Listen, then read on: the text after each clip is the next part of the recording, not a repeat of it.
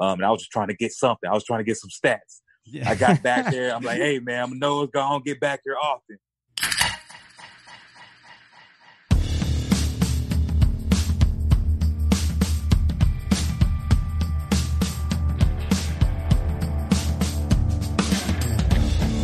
Welcome to this week's edition of the NinersNation.com Better Rivals podcast. My name is Oscar Aparicio, and this week we wanted to do something a little bit different for Rewatch Month.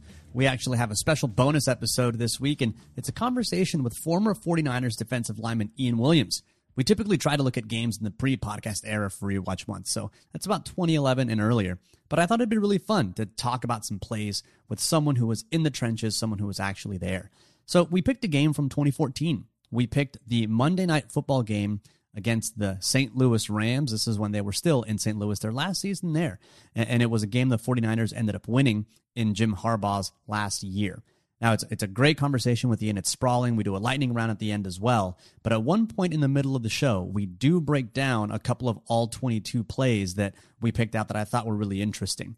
I left some of that audio in the pod, but the whole video with the actual screen grab, what we're talking about, and a bit more expanded conversation is up on our Patreon. You can access that at patreon.com/Better Rivals. You'll also be able to access the video breakdowns of all of our rewatch episodes and our all 22 scouting reports of Brandon Ayuk, Javon Kinlaw, and Juwan Jennings. So the pod conversation has most everything, but I think it's something that's going to be aided with a visual. And so if you wanted to actually see the plays that we're talking about while we're talking about them, definitely head over to patreon.com/Better Rivals and watch the video with Ian.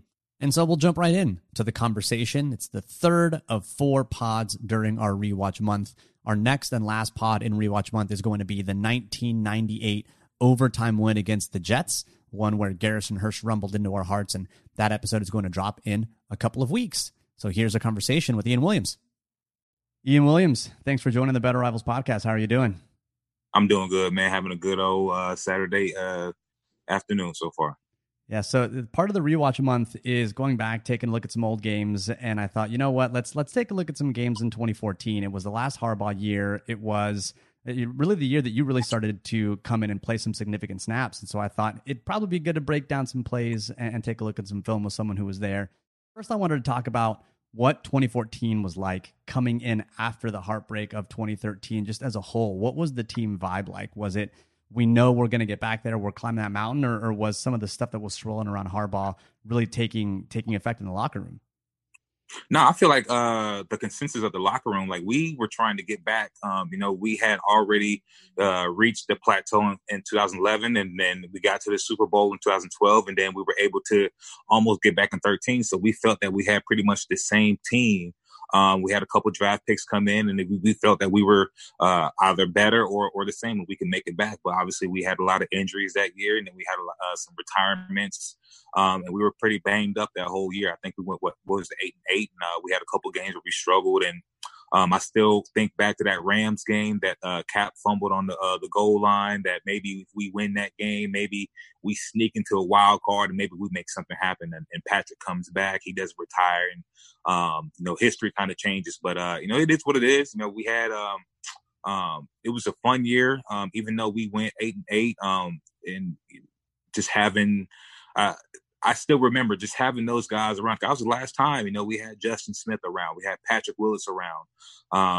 We had other guys around that, the next year they weren't there, Frank Gore, so many guys. So it was just, it was kind of like the last, the last dance, if you want to reference that in any bit.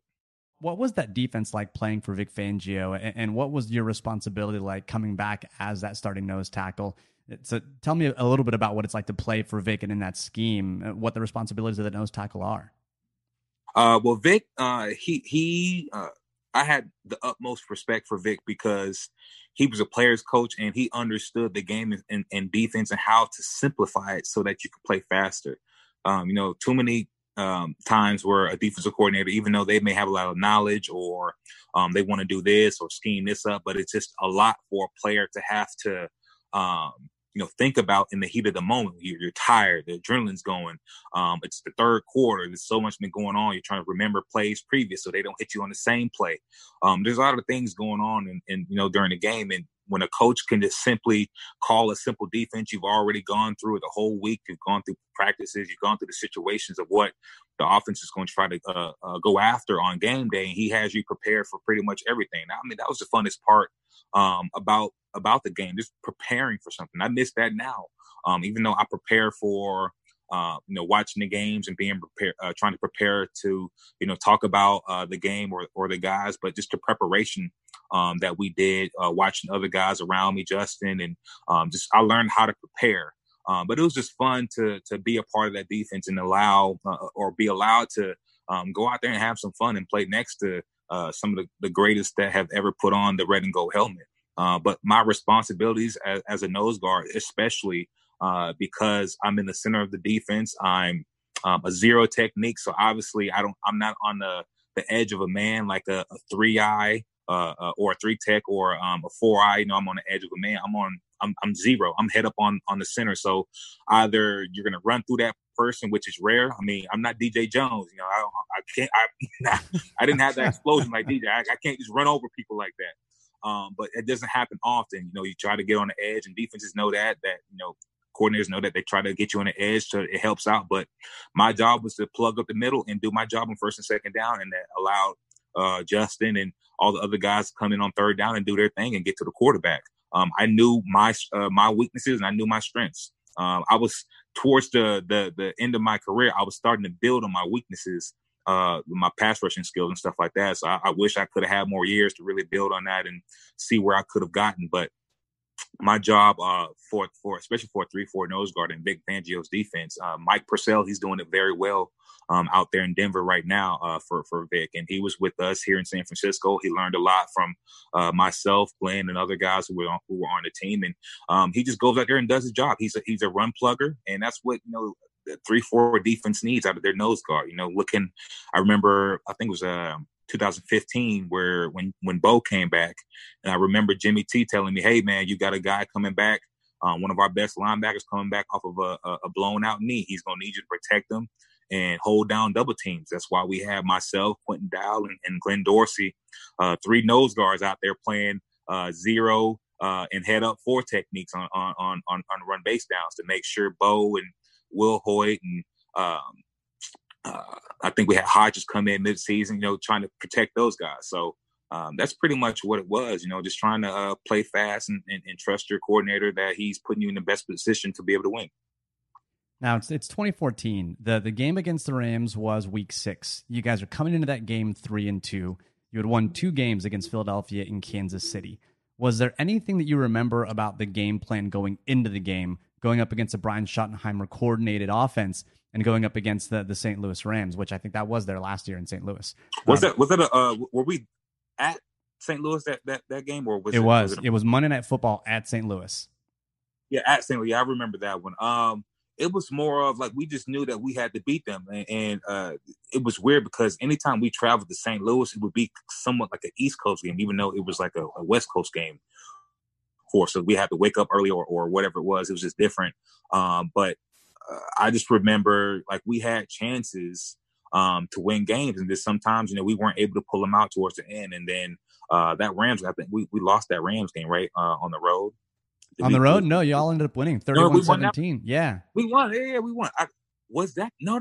That was the game where you guys lost the second game. Yeah. So yeah. When they came to home, that's when Cap fumbled on the goal line. That's when That's right. But that was like a week before the New Orleans game. That's when I got injured. That's exactly right. I think that home game for the Rams, I think that was the game that they had like a backup quarterback. That's right, Austin Davis. And Ahmad Brooks, they asked Ahmad Brooks after the game, like, "Hey, like, what do you think about?" He's like, "Who? Who?" We like, Ahmad, bro. Like, you know who the quarterback is, man. Well, does the preparation change? I mean, because you're going in, and I think Sean Hill was the starter, and you're going in, you're facing Austin Davis. Are you, as a defensive lineman, thinking to yourself, okay, they're either going to run heavy, in which case I'm here to do my job, or they're going to try and pass, in which case it's not going to end well for these poor guys? No, I mean, we want them. I mean, obviously, I as a defender, I want them to run the ball at me. I mean, you're not going to just run through me. You're not going to double me up to the backer and get through. Like, I'm going to do everything I can to hold my ground so that we can, stop you on first and second down and get these guys out here on third down to get after your quarterback. And especially when they have a third string quarterback in there, there's limitations to their offense. So they're going to err. If they don't know what the defense is going to do, especially that quarterback, he doesn't know what the defense is going to do. He's going to err and he's going to check to a run. He's not going to sit back there and try to read a defense because he's a third string quarterback. He hasn't had a lot of reps.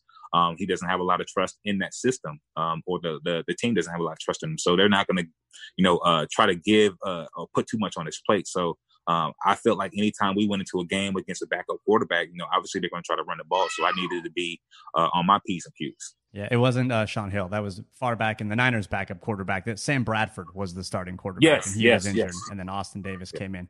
So you actually had a fantastic game against the Rams. You had 6 tackles. All were stops. Initially, the Rams jump up to a 14-0 lead, and that's when the defense really begins to clamp down. Austin Davis didn't complete a fourth quarter pass until there was about 4:19 left in the fourth quarter. So were there any in-game adjustments that you remember where you think to yourself, okay, they're up 14-0, we've got to change something? Recently, we did a pod where we recapped the 2003 game, and Mariucci talked about how he was like, all right, we're down. They were down by quite a bit more than 14 points. But they said, we've got to change everything. And they went to hurry up and they changed everything. I think at 14 down, you're probably not going to change a ton. But was there anything that Fangio or Harbaugh did where like, all right, we got to change these things and get back into it in order to continue to march towards winning the game?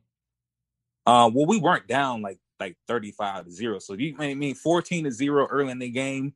There's still plenty of possessions and plenty of time left in the game for you to still stay and stick to your game plan and get back into the game. You just got to do what you need to do on defense and then do what you need to do on offense. It was more of player error and them making plays than us beating ourselves or not playing well. So when that happens, you just need to do what you need to do and play better. I felt that like we ended up doing that towards the middle and end of the game. I think that first part of the game, like I told you, like those St. Louis games, it was just always weird. I remember, a few years before that 2014 game, we had an away game at St. Louis, and we ended up having to like play the game at like 10 a.m. And we had to wake up at like 6 o'clock in the morning just to get ready and get over to the game because it was, technically a West Coast, East Coast game. It was like the different time zone and stuff like that. And they still played it in a weird time. So we had to wake up super early and play the game. It was just weird, you know what I'm saying? So they got on us and we were able to come back. And this the sideline. We had a lot of veterans. We had a lot of leadership on that sideline. So whenever we got down, we had guys to be able to pick us up and know that we've been in this position before and we can come back and win. One last question before we get into taking a look at some of the plays, and we'll roll the all 22 here in a minute. But you mentioned having a 10 a.m. start, and it was really weird. A lot of times for the Niners, people mention the 10 a.m. starts, the early games, staying away when you've got 2 East Coast games.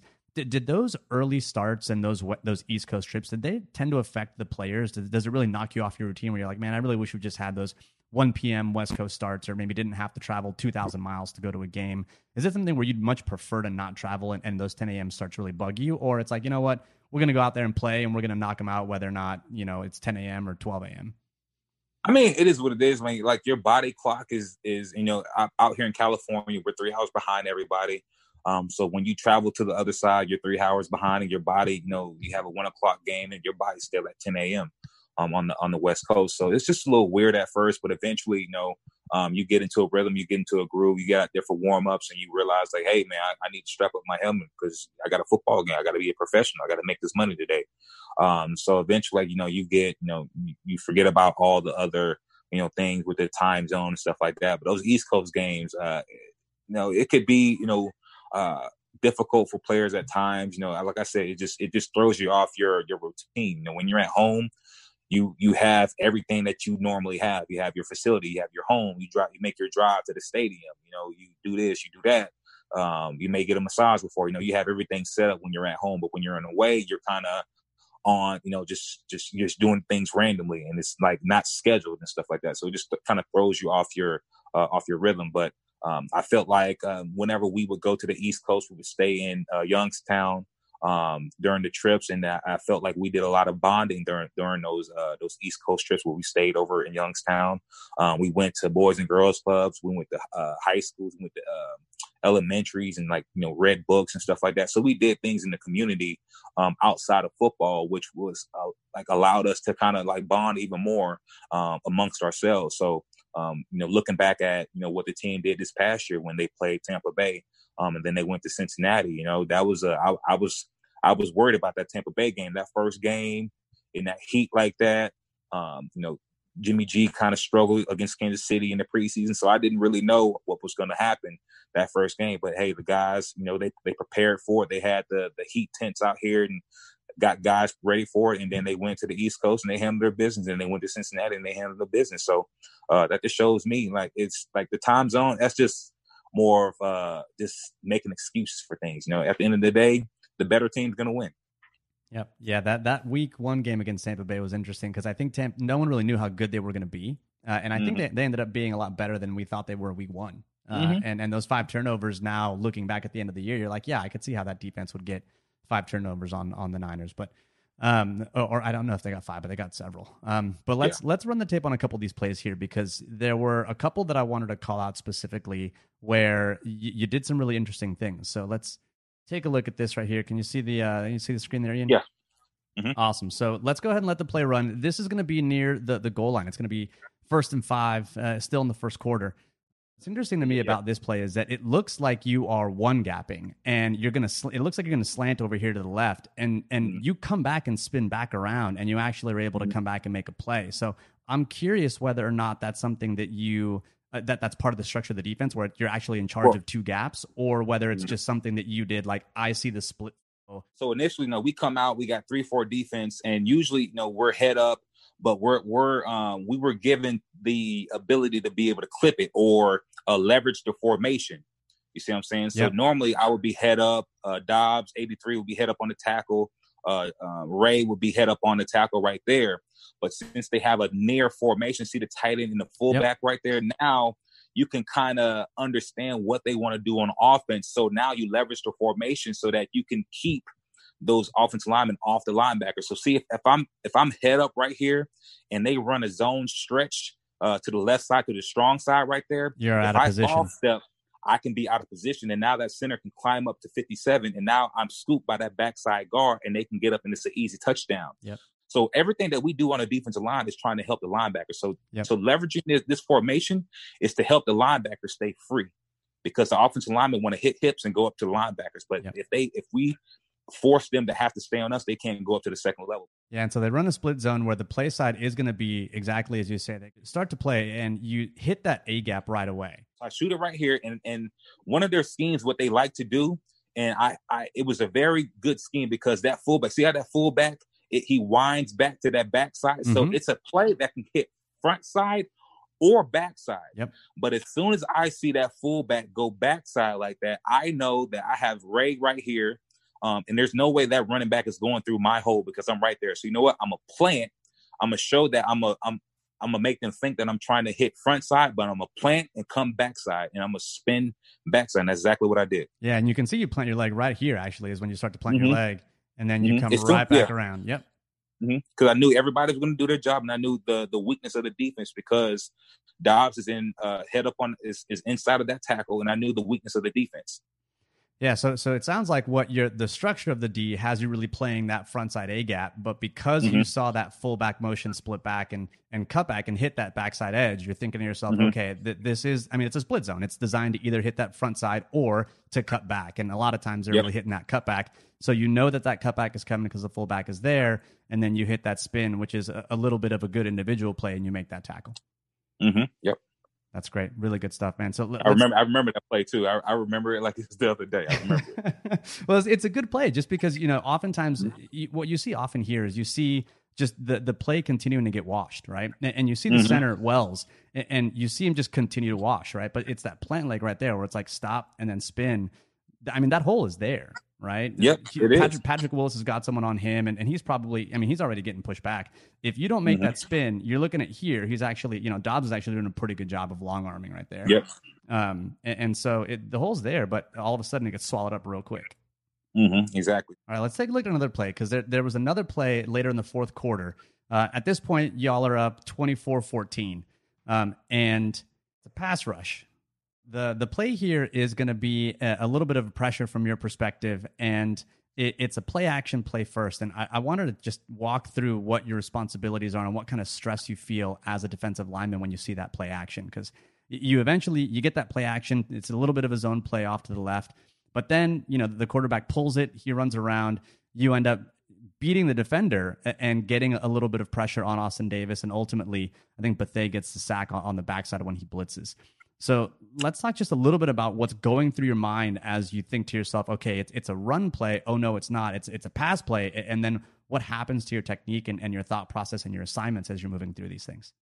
That's hard because now, is it run or is it zone stretch? So so you kind of have your first couple steps, kind of like read steps. And then once you see what the play is, then you can get into your rush or have to, hunker down and sit for a double. So once I saw that, I was like, all right, I got the 1-on-1. I got to get back here.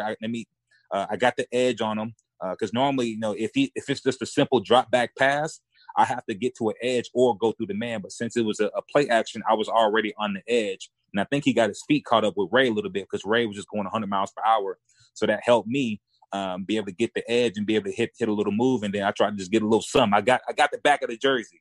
I don't think they gave me anything, but I was just back there. So I was just trying to make something happen. You got a pressure on the stat sheet, but you got a sack in our hearts. You got a sack in our hearts. That's your hearts don't pay me.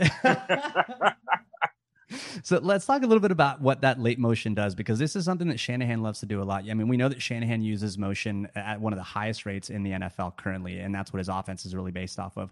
You mentioned how oftentimes you're going to clip this or really align to the strength of the formation, but this late shift now kind of shifts it a little bit later, right? You see actually Ahmad Brooks shift late as well, and he kind of moves inside when that motion comes over there. You didn't feel like you could clip, and now all of a sudden you're kind of over here and you're over on the edge. At what point do you realize that this is play action? I'm going to get to the quarterback. Well, for the motion, teams obviously do that to see what you're in or just to throw you off. Because think about it, if you could just line up and I line up and I just run the ball and I just do everything that you expect me to do, it's going to be easier for you. But as soon as that motion goes, now that motion has to forces you to have to communicate or think about more possibilities, where now it's kind of like, I don't know. And these are the things that are going on through your head, split second decisions, like what's happening to me that you're trying to decipher. And then you kind of read the offensive lineman's stance. And then you see the linebackers, they come up, they take their first couple steps up, they read steps, and then they see play action. You see the hats of the offensive lineman, and then they start to back out to get back off to their coverage. Yeah, so it seems like when you see those motions, it does put more things in your head. It can slow you down. Yeah, puts more stress on you, and it slows down the defense. What do you do to a computer to slow it down? You give it more. You feed it too much, right? That's how you slow down the computer. Same thing with people. We're the same. So if you give us too much information, you slow us down. And then also with that motion right there, you mentioned Ahmad Brooks, how he stepped down. Mm-hmm. So now these are certain ways that you can manipulate a defense and force them into things. Because now, as an offense, you can't force a defense into much. But with certain motions, you can force a defense to step where you want them to step you. So that's where a motion can work for your advantage to force the defense into doing what you want them to do. And that's what Kyle Shanahan does all the time, especially with Juice Check, because he's a weapon that you have to pay attention to, because with that motion, wherever he's going, the offense is going, wherever the ball's going. So like if he motions to the left, you think it's going left. Oh no, he's coming back across the formation now. So it just forces the defense to have to think about more things, and that slows down the defender. Awesome, man. Well, those are the two plays I got, and I definitely got a lot in terms of just new things. I didn't. You talked about clipping the formation. Is that something that leverage? Is that something that was really built into the call, or were you able to make that decision on the fly based on what you were seeing? So when Vic first got out here and he came from Stanford, Vic called everything because he was dealing with college kids. I'm controlling the defense. I'm not going to let some college kids go out there and just run the defense and do what they want to do. But no, We got Justin Smith, we got Ray McDonald, we got Patrick Willis, and all these other guys. And we know what we need to do on defense, especially on run downs and then passing downs, where he would call 55-man coverage. And now that would tell Justin and Alden they can run some games. That's why you saw the games. They would run an ISO where, Alden would loop around and they would, Justin would hold the guard and stuff like that. Vic didn't call those games. It was all us. We would just look at each other because we ran those plays in practice and we didn't need to say anything. We would just get the point from the center. And before we broke the huddle, we would like, all right, we're going to run an ISO right here. All right, we're going to run a scoop right here. All right, we're going to run a twist game inside. All right, we're going to run an Ohio. All right, Alden, we want to put you on the other side. Just we talked about this on the sideline and then pre-snap. And then, once we got the point from the center, then we would run certain plays. But then the leveraging, that's more run defense to protect the linebackers and leverage the formation and obviously do your film study to know what the offense wants to do in a certain personnel in a certain formation. It's a numbers game. Oftentimes it's really about numbers and getting angles and getting numbers. And that's what you're trying to make sure that you got your numbers, protect people, and ultimately out leverage the offense. Exactly. And you force them, just like they force you to move when they have their motions, you force them into, you have to call this play. All right. So offense comes out, they have a strong stretch play called. You leverage the formation, and now they don't have the numbers, and they can't run to the opposite side, so they have to run that play. And now you're leveraged perfectly, and you have the right angles, and you have the right guys that are taking up offensive linemen. So you have the numbers game. All right, well, let's switch gears a little bit and let's do a quick lightning round. It's something we love to do with all of the guests that come on the Better Rivals podcast. Where we're just going to do some rapid fire questions. You give me the first thing that comes to mind, and we'll have a little bit of fun with it. So let's go. First off the top, what's the favorite game that you played in while you were a player for the 49ers, Ian?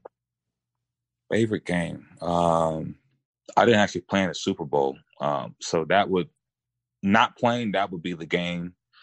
Actually playing, I would have to say, probably my that first game in 2015, like when we wore the black jerseys. Yeah. I was so hyped for that year. I was like the leader of the defensive line that year. I was so hyped. I was finally healthy. I felt amazing. And then those black jerseys, the first time we had ever wore those black jerseys, I felt so much energy. The fans gave us so much energy, and I'm getting goosebumps right now just talking about it. I was at that game. In those black jerseys, man, and I think that was probably one of the funnest times that season for sure, because that was the only game we won for a while. Yeah. But no, that game right there, those jerseys, the fans, that atmosphere, that night was amazing. That was special. Yeah, that was a fun game. That was a game against, I think, the Vikings season opener, and I think Adrian Carlos Peterson. Yep. I remember Adrian Peterson ended up leading the NFL in rushing yards. And I think we held him to like 16 or like 30-something yards. We did a good job against him. He couldn't do anything. Then he ends up leading the NFL in rushing. Like he couldn't do anything against the 2 and how many games did we win that year? The bad news 49ers that year. He couldn't even run the ball against us. Yeah, that was a fun game. I do remember being at that game. It was a really fun game. All right, most difficult offensive lineman that you faced? Marshall Yonda. Yep. Like opposing offensive lineman, I would have to say Marshall Yonda, but just guys that I practiced against on a daily basis. Jonathan Goodwin, the center that we had for a few years during the Harbaugh era, like he taught me so much just being a veteran. And then Mike Ayupati, Anthony Davis, Alex Boone, Joseph. I mean, those five right there, those five guys. Yeah. I remember when we brought in Leonard Davis. I think that was 2012 or 13. We had brought in Leonard Davis, and he was huge, bro. I'm telling you, like 6'8", 350, 60 pounds. And bro, like, and they lined me up against this dude. And I'm like, all right, bro, you going to get these 2 screws. I don't care who you is or what you look like. I'm giving you these 2 screws, and I'm going to dump him and make this play. I don't care. But yeah, there's a lot of competition between us on the team, and then Marshall Yonda for sure. Best cheeseburger you ever had? Best cheeseburger. I can't say In-N-Out because please don't. That's against the rules on the podcast. Yeah, it's against the rules. It's too generic. I would have to say, Five Guys, yo. I do think Five Guys is underrated. I don't know what it is about Five Guys, and I've only had it a few times because it's so bad for you. But oh my God, are they so good? And those fries, And I'm they over always here give you getting. extra fries in the bag too. They give you Yeah, they do. I'm like, yo, bro, give me, stop holding out on. That's what Chipotle be doing. They be holding out on the chicken, bro. Like, you got to tell, just like Chipotle, you got to tell the Chipotle to give me double after because they if you say double at first, they'll go light on the scoop. Yep. You got to get that round scoop. Don't come out with the flat Oh yeah, scoop. You got to get the round scoop. You've got 2 quarterback sacks in your career. One against AJ McCarron, the other against Nick Foles. More difficult quarterback to sack, McCarron or Foles? McCarron, that was a coverage sack. That was just a lucky sack. I just spent out and it was just oh, he got a sack right here. That wasn't anything right there. That was the guys behind me doing their jobs. And then that Foles sack, I remember that game right there. I was so dog tired that game. I remember I looked at Jimmy T. I was like, Jimmy, I need a break. I was tapping my helmet. He's like, no, stay in there. And this play happened where I kind of we had David Mocha. He was a center at Michigan, so I was pretty familiar with him. He was a smaller guy, and I was familiar with him. So I ended up defeating him on that play. Got back there, and Foles ran away from me, and I was just tired, man. I was out there for the whole series, and then that play happened. So I was just doing my best to try to get there, and I was running on fumes. But I was like GTA when you just running, you just don't got nothing left in you. But I was just giving it all I had. That's awesome. I love those. Actually, I looked back to see who you had sacked, and I was like, oh, McCarron, I didn't know that. And I was like, oh, Nick Foles. All right, that's good. I like that. Ian, you were a noted Madden savant. When you play Madden, do you love to win or hate to lose? Man, I play Madden to have fun. You know what I'm saying? I get online all the time and I play online and stuff like that. I play against people. They come out in one formation or just some unstoppable play. And it's like not fun. Like if I'm beating you, like I'll quit the game because it's not that big of a deal to me. It's Madden. I play for the fun of the game and strategize. And I use the game to also learn the players around the league, to learn their faces, and then also, go through strategy. It kind of helped me. Just like when I played offensive line in high school, now that you know the opposite position and how they're thinking and how they try to attack you, you can kind of use that as a defense. So when I'm playing Madden, I'm on offense and someone's throwing a nano blitz at me or a defense that I can't, understand the coverage or something, and I try to just work through it, strategize through it. Same thing our offense is trying to do. And it kind of helps me. So I have fun with it. But it's a fun game. They've done a good job with it. I hope it gets better. They tweak some things, but it's a fun game. But I love to win, obviously, and, winning is fun. All right. So if you had one word to describe Javon Kinlaw, what would it be? Monster. No, I can't say monster. That's both. Probably I'd just say bulldozer or something like that, because he just manhandles people, man. And and that's why he got drafted so early, because he has the raw talent where you don't have to tell him or teach him anything. Not teach him, but you don't have to tell him to go 100 miles per hour because he's already going 100 miles per hour. Now you can get this raw talent. You can kind of formulate it how you want it to and teach him some finesse moves to be able to, play off those power, because you're not going to be able to run over everybody, because sometimes you're going to get a Rodney Hudson or a Marshall Yonda or a Pouncey twin, and you're not going to be able to just knock over and run over these 18, 20-year-old offensive linemen like he was in college. These are grown men. So I think that bulldozer mentality that he has, just to go through you, I don't care who you are, I'm going through you, is definitely going to help him. And then once he learns that finesse move where he can, where the offensive lineman try to sit on him and stop his power, and he can hit him with a finesse, watch out, San Francisco. Yeah, I think he's going to be fun, man. He's going to be real good, real good.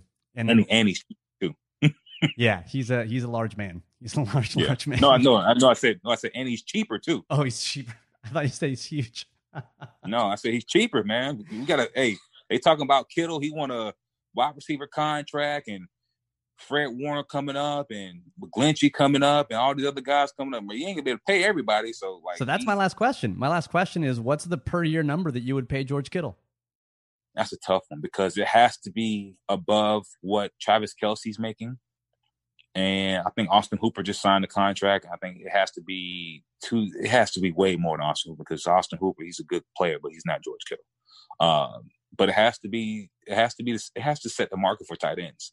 But obviously his agent is going to push for it, as rightfully so. He should be pushing for wide receiver money, because that's how they use them.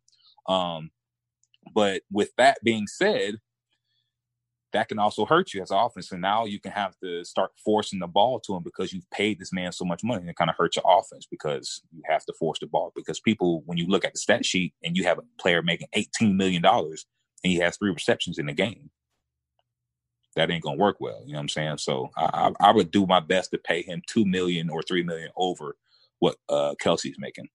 All right, Ian. Well, thanks for your time, man. It was a lot of fun. It was good taking a look at some of those plays. It was fun going through the lightning round. Some love for the 5 guys. I'm glad you didn't go with In-N-Out. Trust me. It's you made the right decision.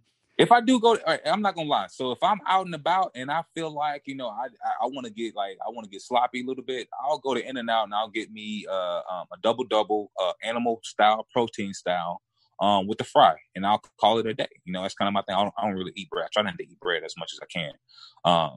But yeah, that's kind of my thing out here. I don't really go to Chick-fil-A too much. I don't go to McDonald's. I haven't had McDonald's since probably college.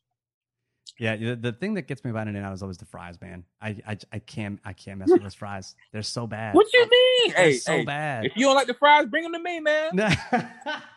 And everyone always tells me, like, oh, just get them well done. And I'm like, I shouldn't have to tell you how to cook my French fries for them to be good. Exactly. Like, they got to be good.